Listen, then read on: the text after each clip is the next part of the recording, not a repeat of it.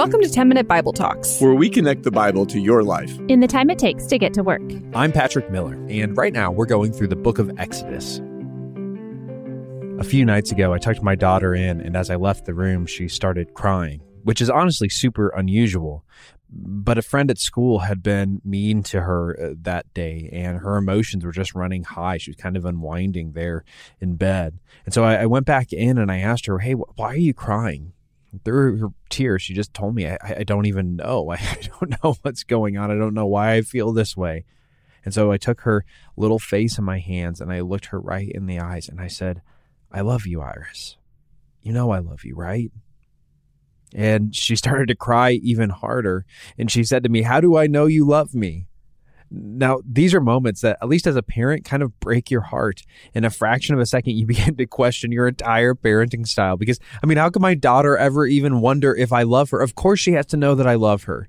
And it seems crazy when I think about it. I want to say, you know I love you because I make your lunch and your dinner. I clothe you. I read stories to you every night. I teach you. I laugh with you. I encourage you. I tie your shoes. I button your dresses. I comb your hair. I keep you safe. I take you to fun places. I talk to you about your day.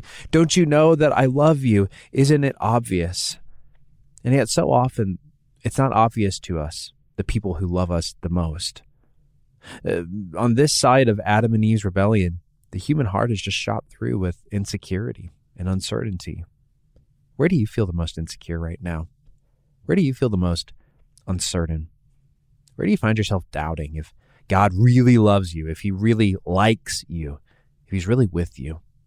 If you feel that way, know that you aren't alone. Moses is probably the greatest hero of the Old Testament, but when we meet him, he doesn't strike us at all like a hero. From his childhood, he's protected by other people. He's not the hero of the story. Eventually, he loses his temper. He murders someone, and then he flees from it all. He flees from his family, his people, his problems. Moses is a man who, when we meet him, is deeply uncertain, deeply insecure, just like you and me. And when God appears to him in a burning bush, he doesn't just flip a switch on in his life where he becomes a different kind of person. He doesn't suddenly become someone who's confident because he knows that God is with him. Quite the opposite. When God tells him to go and deliver the good news that he's going to rescue the enslaved Israelites, Moses says this to him. Then Moses answered, but behold, they won't believe me. They won't listen to my voice. For they will say, Yahweh did not appear to you. In response, God gives Moses 3 signs he can use to convince the Israelites, I really am sent by God. His staff can become a snake. He can make his hand so that it becomes infected with a skin disease. And when he pours out water from the Nile on the ground, it becomes blood. But despite these signs, Moses isn't convinced that the people will be convinced. He's still uncertain. He's still insecure.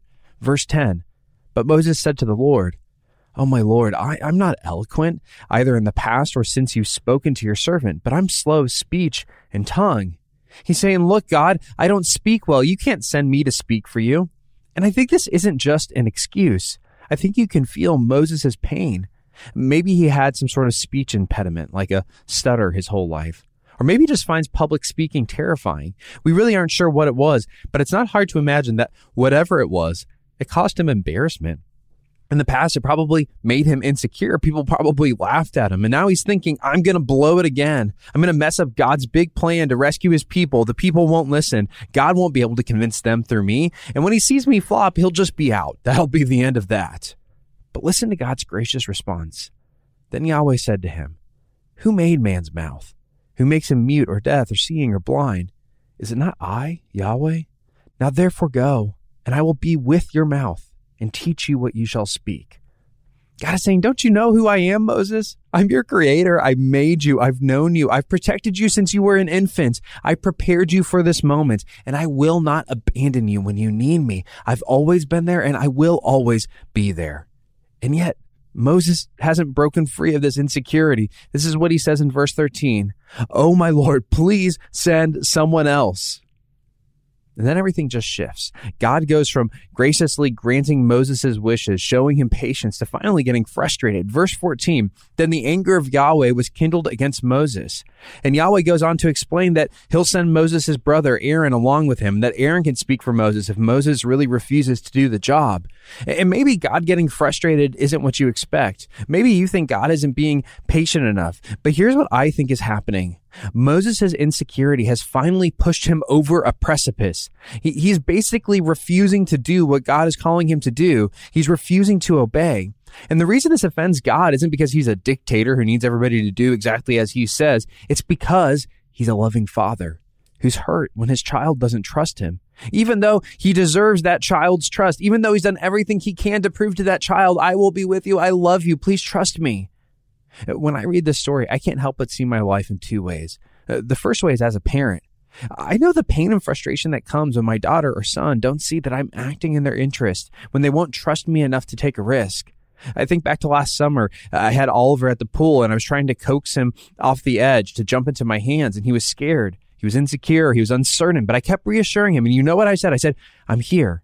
I'll catch you. I won't let you go. Just trust me. Do you trust me? And the answer to that question was yes. He did. He trusted me. He jumped. And that jump into that pool, into my arms, that was a gift. It was a gift for him. It was a gift to me. It was a gift in our relationship. God has given everything for you. He's given his own son's life for you. Won't you trust him? I know that you're insecure. I am too. I know that you're uncertain. I am too. But won't you jump into his hands? You see, the truth is, I connect with this story in a second way. I feel a lot like Moses in my life. A lot of times I'm afraid to jump. I'm too insecure. I'm too uncertain. And at the end of the day, I find that I don't trust the one person I know I should, Jesus. Maybe you've been there too. Have you considered maybe how your indecision, your uncertainty, your insecurity, have you considered how maybe that hurts your Heavenly Father's heart when you refuse to jump, when you say send someone else? Have you considered how much he wants you to leap out and trust him in faith? Here's the good news. It's not too late. God might have briefly been frustrated with Moses, but he's the Father who never gives up. He never gives up on Moses, and he'll never give up on you. If you haven't jumped, now's the time.